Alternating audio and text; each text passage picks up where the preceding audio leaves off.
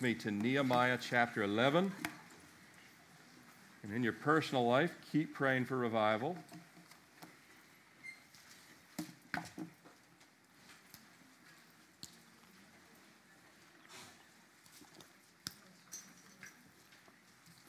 Nehemiah chapter 11, and we will cover two chapters. I certainly can't read two chapters, but we'll read a few verses of two chapters, and then we will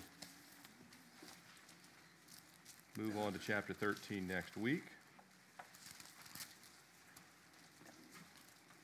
Again, we go verse by verse, but not in the sense that there's times when there's long genealogies or long names of tribes or individuals that we're not going to read every single one of those things.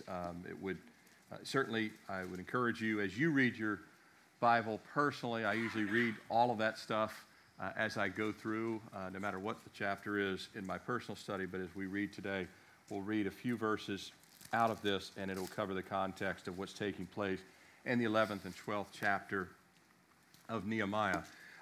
Nehemiah, if you don't have a Bible, raise your hand. We can put one in your hands, and they can even have it ready for you with the 11th chapter. Nehemiah chapter 11, starting verse 1. 11 verse 1, Now the leaders of the people dwelt at Jerusalem. The rest of the people cast lots to bring 1 out of 10 to dwell in Jerusalem, the holy city. Some of you going there a couple of weeks, so you're going to see where God's done a great work and will do a greater work in the days to come. And 9/10 were to dwell in other cities, and other cities of Judah outside of Jerusalem. And the people blessed all the men who, here's the word, willingly offered themselves to dwell at Jerusalem. Now, then it goes on to say, these are the heads of the province. So it goes, these different heads. If you look at verse 6, I love the sons of Perez who dwelt, were 468 valiant men. Did you know God's looking for valiant men? You know how you become a valiant man? It goes back to verse 2. Willingly surrender yourself to Jesus. Willingly surrender, God says, I'll make you a valiant man. Willingly surrender becomes valiant. It goes on, verse 14, same chapter. Mighty men of valor and their brethren. Mighty men of valor. God's looking for mighty men of valor. I love special forces because of their commitment, but God will make us a special force with commitment, won't he? Verse 17, Mattaniah, the son of Micah, the son of Zabdi, the son of Asaph, the leader who began the thanksgiving with prayer.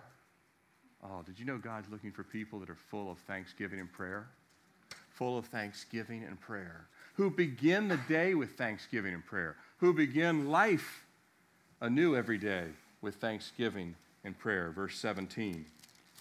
All that's in chapter 11. Now, verses 25 through 36. Now, those were the people dwelling at Jerusalem. And then you have verses 25 through 36, the people dwelling outside Jerusalem. These were the 9/10.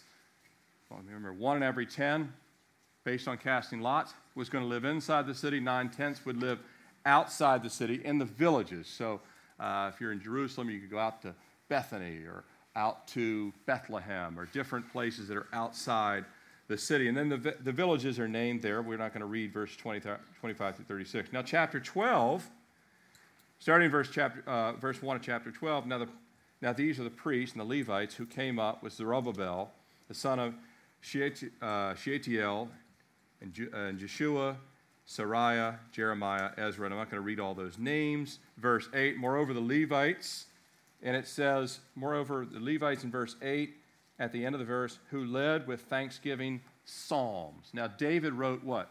Psalms. And psalms are songs that also can be offered up as a prayer, but they were put to music. David played a harp.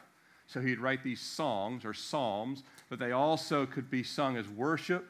They could be offered up as prayer. They could be both worship and prayer. Very multifunctional. That's why a really well-written hymn, boy, you can pray it when you sing it, you know, because it's scripturally sound. It's actually giving glory to God. And so they had these thanksgiving psalms. Now, the word thanksgiving tells us that it's going upward. Thanksgiving psalms. These are psalms that are meant to be and an incense to the Lord, both in music, but also from the heart. And it goes on to verse 24, for example. It tells a few more heads of the Levites to praise and give thanks. Alternating groups, that God would actually have these alternating singing groups to lead times of worship. See, worship team? Long before the New Testament, it was already there, that there would be teams to lead in worship. Verse 27, chapter 12. Now, at the dedication of the wall of Jerusalem. Now, remember, the walls had been completed. Now they're dedicating the walls. All those gates have been fortified now. All the gates are set. They're in place. They're going to dedicate the wall. They're dedicating the walls because it's really the circumference of the whole city. They're dedicating the whole city unto the Lord. And they sought out the Levites, and of course the Levites were the priestly tribes. So they were the men of God. They were the men that were anointed to wear the linen robes and conduct these services of praise to God, sacrifices to God, worship to God, calling the people to the Word of God, Ezra reading the Word of God. Remember, all of this was taking place back in chapter 10 as well. But this is a special, different service that's unique. It had not taken place until this point. This is the dedication. You ever been to, we did one here. When we moved to this property, we did a Sunday night dedication service. It was dedicating. It wasn't that we know there's anything special about the land, but we were dedicating, saying, Lord, use this for your glory. And so they're dedicating the city in chapter 12 here, verse 27. Now, at the dedication of the wall, they sought out the Levites in all their places to bring them to Jerusalem. So some of the Levites lived in different villages to celebrate the dedication with gladness, both with thanksgivings and singing. So thanksgivings could be just verbal praises, not with music, but then with singings to instruments. And it says with cymbals, with stringed instruments, and with harps. Verse 28, and the sons of the singers gathered together from the countryside around Jerusalem, from the villages of the Netophites. Verse 31, drop down to verse 31. Verse 30 first. Verse 30, then the priest and the Levites purified themselves and purified the people and the gates and the wall. So there's an anointing taking place here for purification. One of the reasons why we pray before I get into the Word is, God, purify our hearts first, that we would hear from you. We don't want to come in here with sinful hearts. And if we do, we need to stop and be purified first. And we don't have to do any special ceremony. It's a sincere, Lord, forgive me. Make my heart open now to the Word of God. Lord, every pastor in America is a flawed instrument. So we have to pray, Lord, take away and just kind of cleanse us so we can be used. So there has to be a purification that takes place in verse 30, and they do.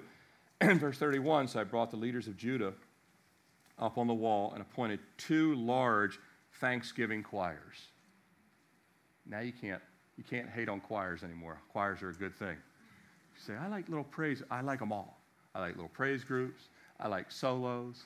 I like choirs because they're all used to the Lord. Say 2 large thanksgiving choirs, and one on one end of the wall, one on the other end of the wall. Verse 38, it tells us that the other thanksgiving choir went to the opposite way, and I was behind them with half of the people on the wall going past the Tower of the Ovens. Verse 40, so the 2 thanksgiving choirs stood in the house of God. Likewise, I and half the rulers with me. In other words, all the leaders, all the Levites, and all the choir are standing to project praise to the people, and then it project up into heaven, but even outside the city, because if you go on, it says in verse 42. Now, if you come here, we've had people, thankfully only a few times, tell us over the years, the songs are too loud here. Only a few times. And look at verse 42. The singers sang loudly. Verse 42. This is an anointed day, by the way. This is an incredibly anointed day. The Holy Spirit is upon this day. It is a powerful day. And what do the people do? It says the singers, end of verse 42, the singers sang loudly with Jezariah the director. Tawan the director, or whatever, all this. You have a director here. Verse 43, also that day they offered great sacrifices. Oh, God loves us to bring the sacrifices of our surrendered hearts. We're not doing blood sacrifices like they did, but they did. We now have a sacrifice of praise of our lips, of our heart. And they rejoiced, for God had made them rejoice with great joy. Did you know that sacrifice will bring great joy in your life? The world will tell you, if you give up stuff, you're going to lose happiness. God says, if you give up stuff, you're going to gain happiness. Boy, isn't that counterintuitive to the me first generation? By the way, this is the biggest hashtag should be for America now, me first. Because it's all about, God says it's him first. Sacrifice to me, and then would come rejoicing. And it said, for God had made them rejoice with great joy. You want to have God make you rejoice and God give you great joy? Sacrifice. The women and the children also rejoiced, so that the joy of Jerusalem was heard afar off. We don't sing near loud enough. When the neighbors start hearing it, then it said it was heard afar off. Now, granted, this was an open air event, so it wasn't inside a building like this. Verse 44, and at the same time, some were appointed over the rooms of the storehouse for the offerings of the first fruits and the tithes, to gather them from the fields and the cities and the portions specified by the law for the priests and the Levites. For Judah rejoiced over the priests and Levites who ministered. Both the singers and the gatekeepers kept the charge of their God and charge of the purification. And it goes on to say in verse 46, from the days of David and Asaph of old, there were chiefs of the singers. They were bringing back what had taken place under King David, the singing, the rejoicing, the worship, the songs of praise and thanksgiving to God. In the days of Zerubbabel, in the days of Nehemiah, all Israel gave the portions for the singers. In other words, they were giving financially now, which they hadn't been, to the gatekeepers, and a portion for each day. They also consecrated holy things to the Levites, and the Levites consecrated them for the children of Aaron. Let's pray. Father, we thank you again for your word, because it directs us. It reminds us, Lord, to willingly give ourselves in sacrifice, that your joy would be made full, as you said in John 15, Jesus, in our life.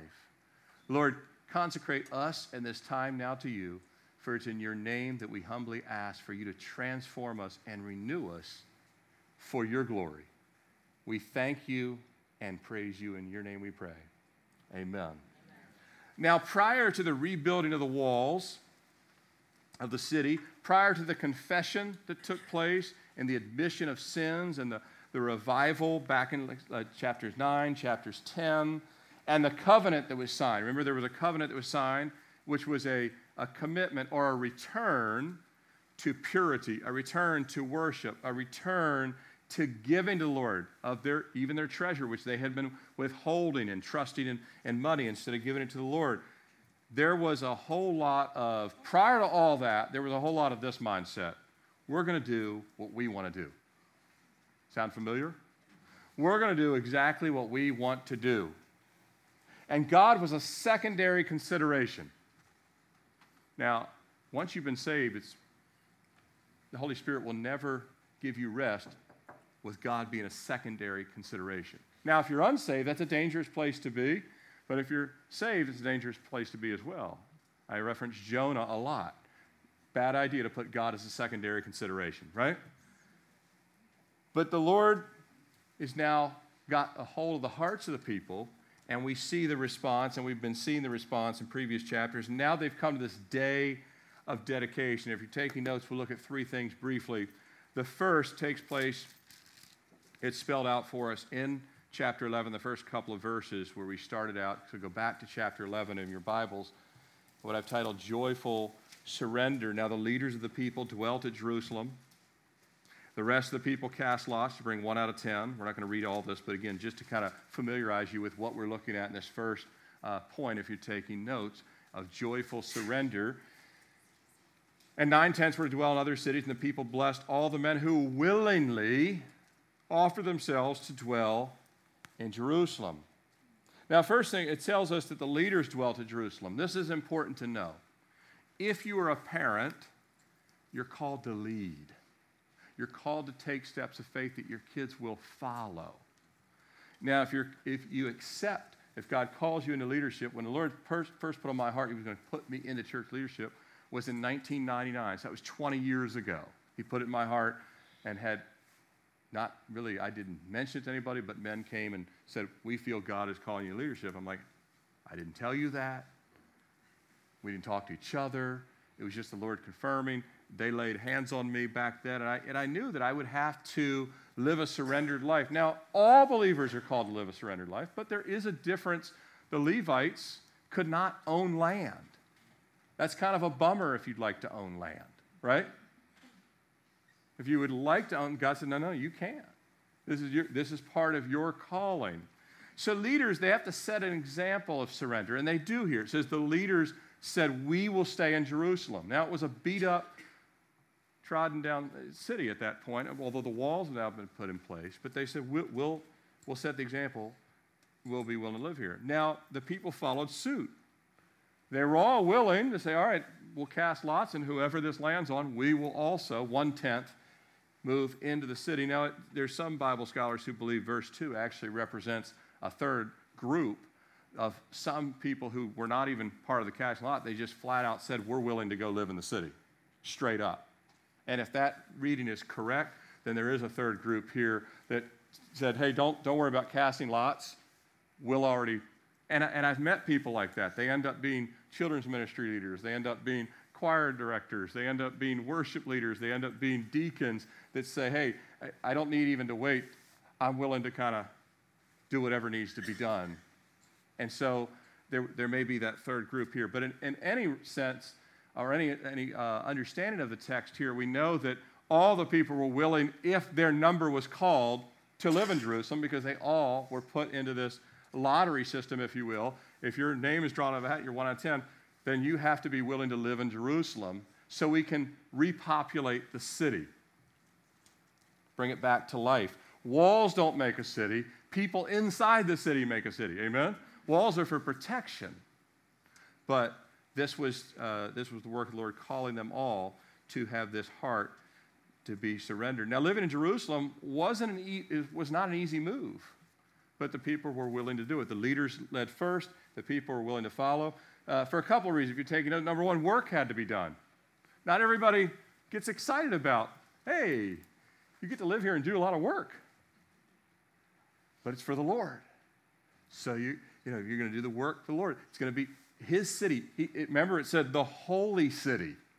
So if God called it holy, they said, all right, we will be willing to put in the blood, sweat, the equity for the work to be done. Number two, many people, if you were living in outlying villages, you would be leaving behind familiarity and leaving behind stability.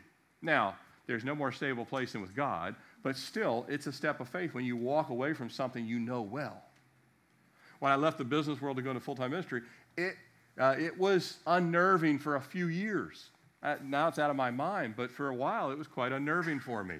There's stuff you know how to do. And God says, I want you to do this instead, leaving behind familiarity. Number three, you'd have to build new relationships. You had your friends in these other villages. Now you have a bunch of, I know that they were related as in they were all Jewish, but they lived in different, these weren't their friends. You have to build new relationships. You ever had God move you? God moved you to Richmond here, and we're all new to you. And you've only been here a short period of time. We hope we become family too, but God moves you around. At first, it's uncomfortable. So there's an unfamiliarity there with these new relationships. Number four, cities in ancient times were targets of warfare. A lot of times they would not pay much attention to villages, but they would go and set battle sieges against cities. So a city was a target. So if you said, hey, like today, if God calls someone and says, I want you to go live in a country, in a city, in a hugely populated city where you know there's a lot of problems, and you're used to being in the country and easy and kind of easy like Sunday mornings, that kind of thing. And you get called to live in some big urban city in Brazil or India. It'd be a little frightful, right? Because cities are targets of crime and attack. And they had armies that would come against cities. So there was that you would have to deal with. And number five, city life is totally different.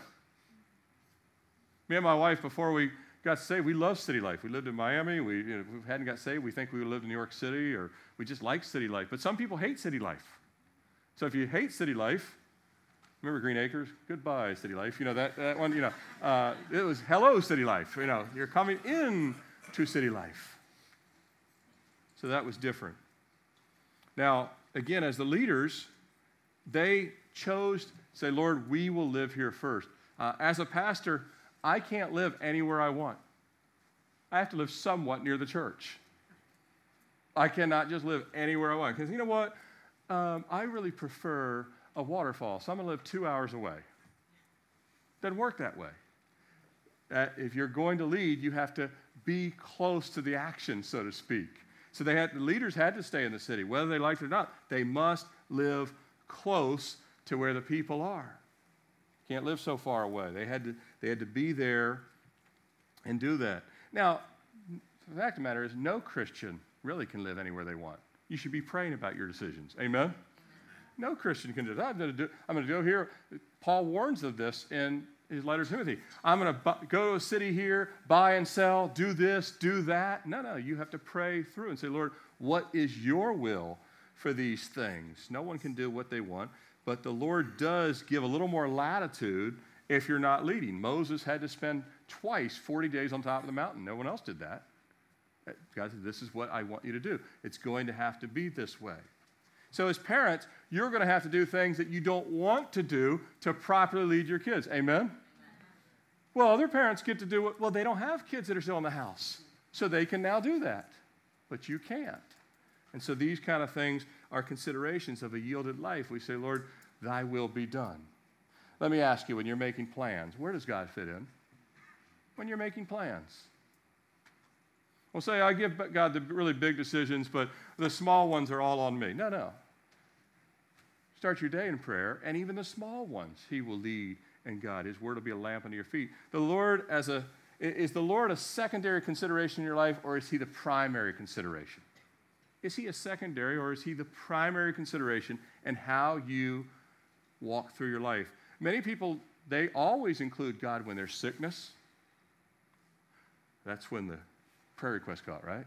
When there's trials, when there's pain, when there's sadness, when there's urgent needs, all of a sudden, God, he needs a primary place in my prayer life, or thinking about these things. But for many, where they live, where they work, how they spend their time, what they buy, has nothing to do with God. In their mind, that's just personal preference and what they think will make them happy.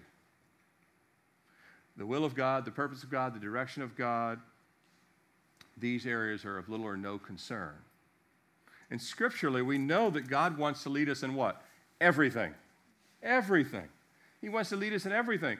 And that absolutely includes where we live, what we do for a living, how we'll spend his time in our minutes, his time in our minutes, and his time in his resources that he's loaned to us for a period of time, right? He's kind of loaned us whatever we have, our time, talent, treasure. He wants to be the Lord of all of these things. He's commanding it. And sadly, in our consumer-driven mindset, we live in a consumer-driven society, wouldn't you say? Very much so. You type in a keyword, it's popping up all over the place. I type in shoes, and all of a sudden I've got on my phone, Dick's ads coming up. How about this shoe? And all this kind of stuff. We're a consumer-driven mindset. Do you want your coffee this way or one of 1,000 ways, right? I love what I read about if you go to Italy, I haven't done this. If you go to Italy, do not tell them how to make you a cappuccino. They make it one way. It's like, I would like soy, and I would like this, I like that. The Italian dude will look at you and say, this is your cappuccino. We only make it, cappuccino was invented here. We only do it one way. They do not have all the extra froth, extra hot, half of it, all this. No, one way. But in our consumer-driven mindset, many people don't pray or seek the Lord about even where they should worship. And ultimately, where they should serve where they worship. Many select a church in the same way they select a car. They look for features. They look for new technology. They look for a more comfortable or relaxing ride through the Christian life. Where did they get that in the Scriptures? It's nowhere to be found anywhere in the Scriptures. But the people that were surrounding Jerusalem, the people that had gone through this revival, they had come to a new and revived place in their lives. That God and not themselves was to determine their priorities, their steps, and the plan for their lives. Isn't that a great place to be, that God would determine the stuff, not us? By the way, if you determine it, you and I are prone to a lot of errors, aren't we? Amen. What we think will be a good move is not necessarily so. C.S. Lewis said, the full act out of the self-surrender to God therefore demands pain. Now, we don't want to hear that. But the full surrender demands some pain. This action, to be perfect, must be done from the pure will to obey and the absence of an inclination. C.S. Lewis is saying, forget that you don't have an inclination, die to that and have a pure will to obey. And then God, like we said, he pours out joy and all these other things. The Lord's will for their lives and ours was to direct their homes, their careers, their gifts, their talents, their money, all to serve him, his leading, whatever that means, because it means different things. God's not going to put you in the exact same path as he's going to put me or the person sitting beside you, the person sitting in front of you, but he is going to direct each of our paths. And it's not easy to have that surrender, but it's the only right thing to do. Amen? Amen. No one said it was easy to surrender. It takes some pain. It takes a little sacrifice, but it's worth it. And here's the thing. The more we surrender, the more our hearts align with Christ, the more we walk in his footsteps and experience his character within us. We experience the character of God being formed within us. Well, we become more like Jesus. Case in point, Jesus, would you agree with me that Jesus was the most surrendered person to ever walk the planet? Amen. Think about that. We're called to follow. Would you agree, and you said a bunch of amen, that Jesus was the most surrendered person to ever walk the planet? Every other person pales in comparison to his surrender. He wasn't called to live in a specific place. He said he had no place to lay his head. Now, I know he lived in a specific region, but he didn't build a house. He came from a house, amen? He left his father's house. He didn't have a place to lay his head. He wasn't called to a great career where people were patting him on the back forever, but a great sacrifice. In fact, the sacrifice of his own life. Yet he walked in all of that, and putting on humanity, he still walked with what? Joy. Joy. Isn't that great? Jesus went through all of that for us, and he still walked in joy for what? The joy that was set before him. Even the cross, because he knew that the salvation of souls was pleasing the Father, and that brought him joy. What we have to get to the place that what brings us joy is pleasing the Father. Amen? Amen. Not, well, this city I like, but this city I don't. I like this, but I don't. My consumer-driven mindset says this will make me happy. No, we have to say, no, the joy of the Lord is my strength in following him. And here we see the people have this beautiful surrender, a willingness rather than a withholding. A willingness rather than a withholding. It may very well be that the city people were hoping for the country and the country people were hoping for the city. That God works that way. My wife and I grew the most. When we moved to Charlotte, North Carolina, we had been at Central Church of God for a couple of years. Loved the church. We grew tremendously at Central Church, and I've played some of Loran's messages here. I still love to watch Loran preach, and I still have godly friends that are on staff there.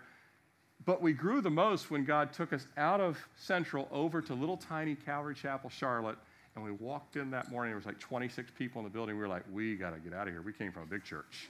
This is tiny. There ain't nothing going on here. The worship is not good here. The tunes are off. I mean, we were used to awesomeness. And God says, you stay right in your lane right there. You ain't moving. God says, this is where you're going to stay. You're going to grow here. I'm like, I can't grow here. But the Lord would not give me any peace. I could not. There must have been 20 Sundays where Sarah said, let's find another church. And I said, I would, but God's telling me no way. And I don't want to be judged. So we didn't. And we grew. And our roots, and then, by the way, the church grew and everything else took place. So, again, God is all about changing us, not changing our circumstances. And so he will swap the city for the country and the country for the city, if that's what it takes. Will we trust that God's path is best? Will we trust that? Even especially if it goes against our preferred plan, and the people did so willingly, and we see what starts to take place, what takes place next. At this dedication, now, you can't have a real dedication until your heart's dedicated, right? So there has to be the willing heart. So then when you go to worship, it's genuine. Like I said, that's why we pray before we get into the Word, that God would kind of clear out the clutter of things that would keep us from having a purified understanding of the Word. The Holy Spirit kind of clears the pathways of our ear, the pathways of our heart, right? And so they had said, Lord, all right, isn't it great that they actually did the lot casting before the worship service? Because if they did the worship service, then afterwards you found out you had to move the city, then you have people with bad attitudes after the worship. So they had to sort all that out first. Say, all right, here's the deal. Who's willing to live in Jerusalem? All the leaders say we are. Even if we're having to give up our homes that are outside villages, give up 3 generations, blah, blah, blah, we'll come and live in some other people willingly. Everyone says they're willing. Okay, now that we all have our hearts in the right place, now let's worship. Isn't that great? That's what God's saying. Get it, get the heart right, and then, now it is right to just start worshiping, because sometimes that will help get the heart right as well. But we see in verse 27, chapter 12, turn there. Now this dedication of the wall, they sought out the Levites and all their place to bring to Jerusalem to celebrate the dedication with gladness, with thanksgiving and singers. The dedication of the walls, if you're taking notes, we're looking at this as the joyful thanksgiving. The dedication of the walls, it's an act of worship. It was required of the people, but also it was a response of gratitude. We talked about it had to be done purified first. They had to purify the hearts. They purified the walls and the consecrated things, but they really had to have the consecrated hearts.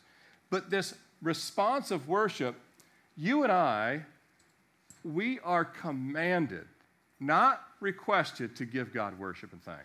Isn't that good to know? God's not saying, please give me some thanks. Please give me a little song every now and then. He's saying, I command you to worship me. Do you want to know the will of God for your life? 1 Thessalonians 5:18, and everything give thanks, for this is the will of God in Christ Jesus. I don't always know what God's will for me is next year when I'm 51 or 20 years, I'm 70 or whatever else, but I do know this, one thing won't change, to be thankful in everything. Amen. That's his will. Now, if we can get that right, the other things will fall in place. Amen? Say, Lord, like Fanny Crosby, this is my story, this is my song, praising my Savior all the day long. The simple heartbeat of her life was, I'm going to praise God day after day. But she was blind from the time she was a baby. How miserable would that be? Unless your joy comes from God. Unless you can see. Did you know you can be blind but still see God in the spirit realm? I'm not seeing physically, but see the glory of the Lord, the presence of the Lord. And they've come in because their hearts are right. They can come in with thankfulness. Turn to Psalm 105 for just a second.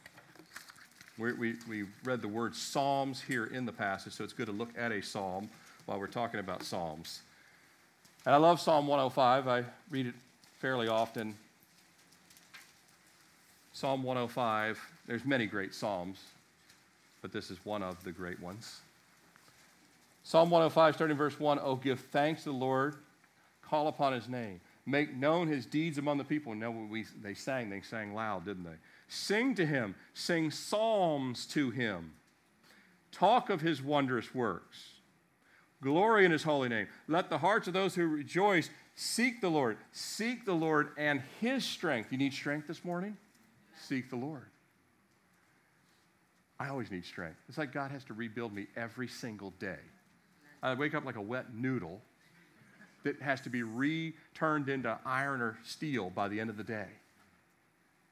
Seek the Lord in his strength. Seek his face forevermore. Remember his marvelous works which he has done, his wonders and the judgments of his mouth. God says, if you need strength, it better come from my mouth. But out of our mouths comes worship. We can go back to Nehemiah here. Out of our mouth is this lifting up of praise. You know the old cliche, sorry, I'm just not feeling it. Sorry, I'm just not feeling it. I'd really like to worship, but I'm not feeling like worshiping. It runs opposite of thankfulness. Reject it out of hand and start giving thanks anyway. And this is what's taking place. They've dedicated themselves. Now they've dedicated the walls or the city itself. And to say, Lord, they're saying, Lord, we're thankful that we're alive. We're thankful we have a city to dedicate. Isn't that great just to know? We have a city to dedicate. If Nehemiah hadn't come back, there wasn't a city to dedicate. I mean, not one that was fortified and strengthened.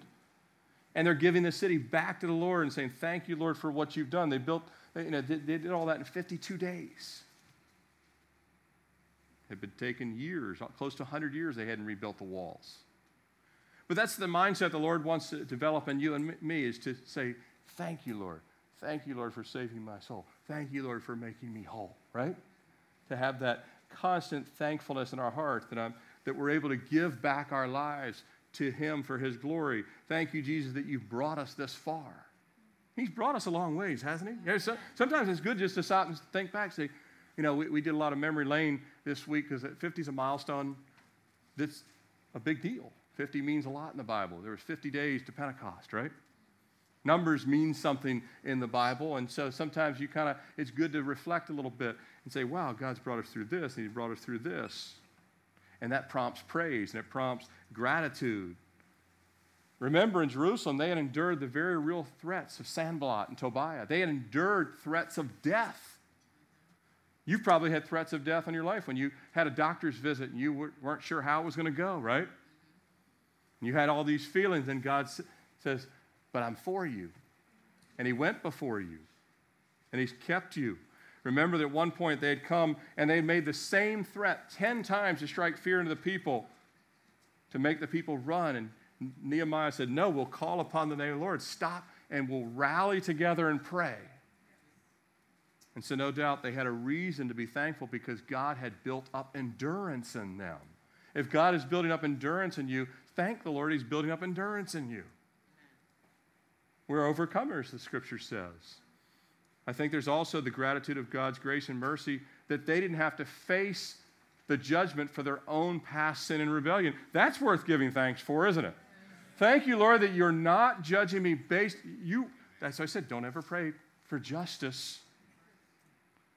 Pray for mercy, because if you ask for justice, God says, let me roll out your list.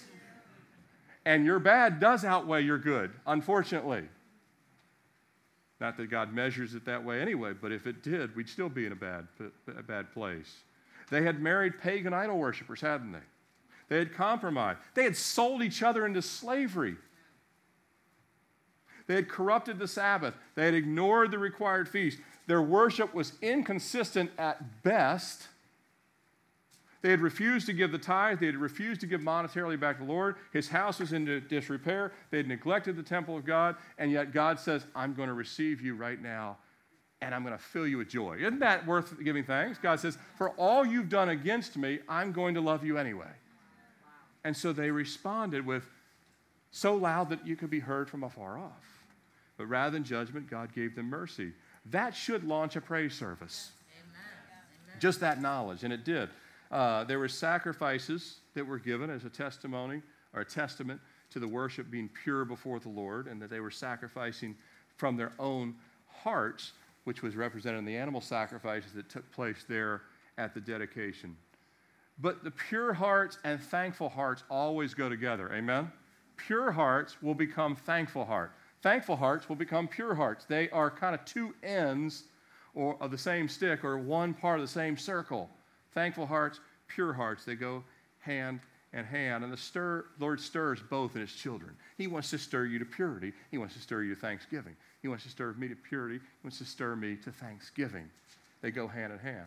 And then there's the two worship choirs. Now, you got the walls there and the gathering. You have one choir at one end and one choir at the other end. The Bible talks about the two witnesses sometimes. It's kind of like we talked about that Elisha asked for a double portion of the Spirit. These two choirs that God's saying, the Old Testament and the New Testament, Alpha, Omega, these two, that I'm going to have two voices projecting, if you will. I don't know what's all the reasons of the two. I'm just kind of thinking when I see twos in the Bible. Sometimes there's these two thanksgiving choirs. And we see they have instruments, verse 27, cymbals, stringed instruments, harps. You say, what does all that have to do with any of it? Well, God's given us some level of abilities and creativity to use for His glory. Amen? I mean, I'm glad we have people that have these skills. But did you know that there's at least 22 instruments mentioned in the Bible? Remember the old-time legalistic churches? Don't let them know drums are actually in the Bible, just so they know. Some were really against drums, but they are mentioned in the Bible as a valid instrument. Drums, yes. So, but a lot of stringed instruments, flutes and harps and all these different things. But it was all to be used for the Lord's glory. Don't you love verse 42 and verse 43? Let's look at it again. The singers sang loudly. Yes. I can't tell people to stop singing loudly. Stop worshiping the Lord so sincerely. Dial it down for the sake. Now I will say, be sensitive to people around, new believers. So don't yell in their ear and stuff like that. Be sensitive to believers, new in the faith. People are coming from quiet backgrounds. You do want the wisdom of the Lord. But there's also the stirring of the Lord. And in that day they offered great sacrifices. They rejoiced with great joy. God had made them filled with joy. The women and the children rejoiced. Even kids were singing. Kids sing great. The joy of Jerusalem was heard afar off. I hope that Chesterfield County sees the joy in us afar off. Amen. Not just when we're singing, but just when you're walking through Target. Or when you're walking through life, that people can see the joy of the Lord. But what an awesome verse is verse 43. It was authentic. It was anointed. It was joyful. It was worship and thanksgiving that glorifies God. It was a sweet aroma to Him. It was refreshing. And by the way, worship like this is not needed for God, but it is needed for us. Let me make that clear. It's worthy for God, but not needed. He'll survive just fine without our worship. He doesn't need anything from us. He's worthy of the worship. We need the worship. We actually need it. We actually need to be refreshed by worship. It ministers to our spirit. It's pleasing to Him, but He doesn't need it from us. But He demands it from us. But that's not where it ends. It's not a concert that Christians attend and it just fades away after a couple of months. Real worship lives on in our life. Amen? It lives on after the song is gone and you're driving home. It lives on when actually the next day there's problems arise and deadlines are in your life and all this other stuff. No, real worship will spur a joyful walk and a service of the Lord. Graceful and joyful believers respond with hearts that say this: Here I am, Lord, use me, send me. Amen? Amen. Because the worship results in this last point that we'll look at, the last verses 44 through 47. I can't read them all, but you see in verse 44, if you're taking notes, joyful ministry, what takes place. And at the same time, some were appointed. So now out of the worship service, people are appointed. We talked about this in Titus. Paul said, appoint elders. Worship services are great. They're needed. Prayer services are great. They're needed. But it should give birth to a stronger army. Amen? Does that make sense? That it should give birth to more people saying, I'll put my hand to the plow. Here's what I can do. Here's what I will do. But not in our own strength and not to impress God, but to be part of the plan of God. And so some were appointed over the rooms, the storehouses to offer the first fruits and the tithes. Some will administer these things, but all are called to be givers. So we see the tithes and the offerings, and the Levites and the priests, they were called to live in the city, but to take that leadership example. Verse 45, both the singers and the gatekeepers. Gatekeepers aren't singers. Some of you are gatekeepers out in the parking lot. We don't have gates, but we have two entrances here. We only have two gates, that gate and this gate, the other one. And we have door gates, if you will, in the building. So we have people that do functional roles and people that do worship-driven roles. People that do discipleship-driven roles and people that do kind of protection-type roles. But all these things. You have administration roles. Who's going to administer how much oil is in the storehouse? How much wheat is in the storehouse? All of these things are important.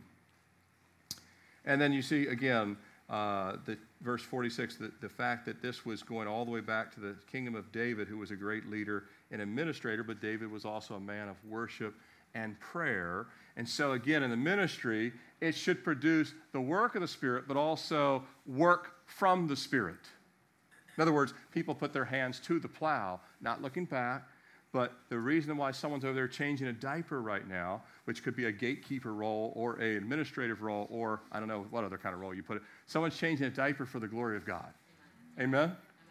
And you're being able to worship while their, I believe, diaper changing is worship to the Lord. And it might be someday worth more to Jesus in the day than somebody who did a bunch of other stuff, but they did it with an impure heart or impure motives, where someone else said, no, I love doing this so the parent can be over there and be refreshed. I love teaching the kids and giving out my 1,000th goldfish this morning so someone else can be refreshed. I love the fact that it was a rainy day and I stepped in mud out in the parking lot so someone else can be refreshed. Right? I love that I had to endure the vortex outside so somebody else could be refreshed. And God wants us to worship Him in song and thank, but He also wants us to equally worship Him in service. Amen? He wants it to result in something. Charles Spurgeon said, stale godliness is ungodliness. Let our religion be as warm and constant and natural as the flow of blood in our veins. A living God must be served in a living way. Amen? A living God must be served in a living way. There is work to be done, as A.W. Tozer said, the world is a battleground, not a playground. And one thankful heart that's singing, yes, it sets ambushes for the enemy, as the book of Chronicles tells us, but it also gives us stations to man and places to serve in and places to use our time, our talent, and our treasure, that more people would come and sing. Amen? That's what we're doing. We are serving so more people would come to saving faith. And as I close here, my desire is that everything on this property, we don't have walls, but we have a property, that everything on this property is consecrated to the Lord. Amen? Amen. Us first, but the playground, our beautiful gravel out there, isn't it gorgeous, right? Our nice brown grass, our wood-chipped paint chipping picnic tables, those gorgeous modulars over there, all of these things, God would use them all for His glory. Amen? Amen. But the worship in our hearts would be first pure and willing and surrendered. And if that happens, God will pour out joy, and then who knows what He'll do next. Amen? Amen. Let's close in prayer. Father, we thank You this morning that You are a gracious God, a merciful God. Just like the people in Jerusalem, Lord, You overlooked, You're willing to forgive their past sins and indiscretions. But You also reminded them that You would preserve them through many threats and toils and snares and dangers as You have with us. And Lord, in this room, we just want to say, Lord, thank You. And Lord, as best we know how, we surrender our hearts to You.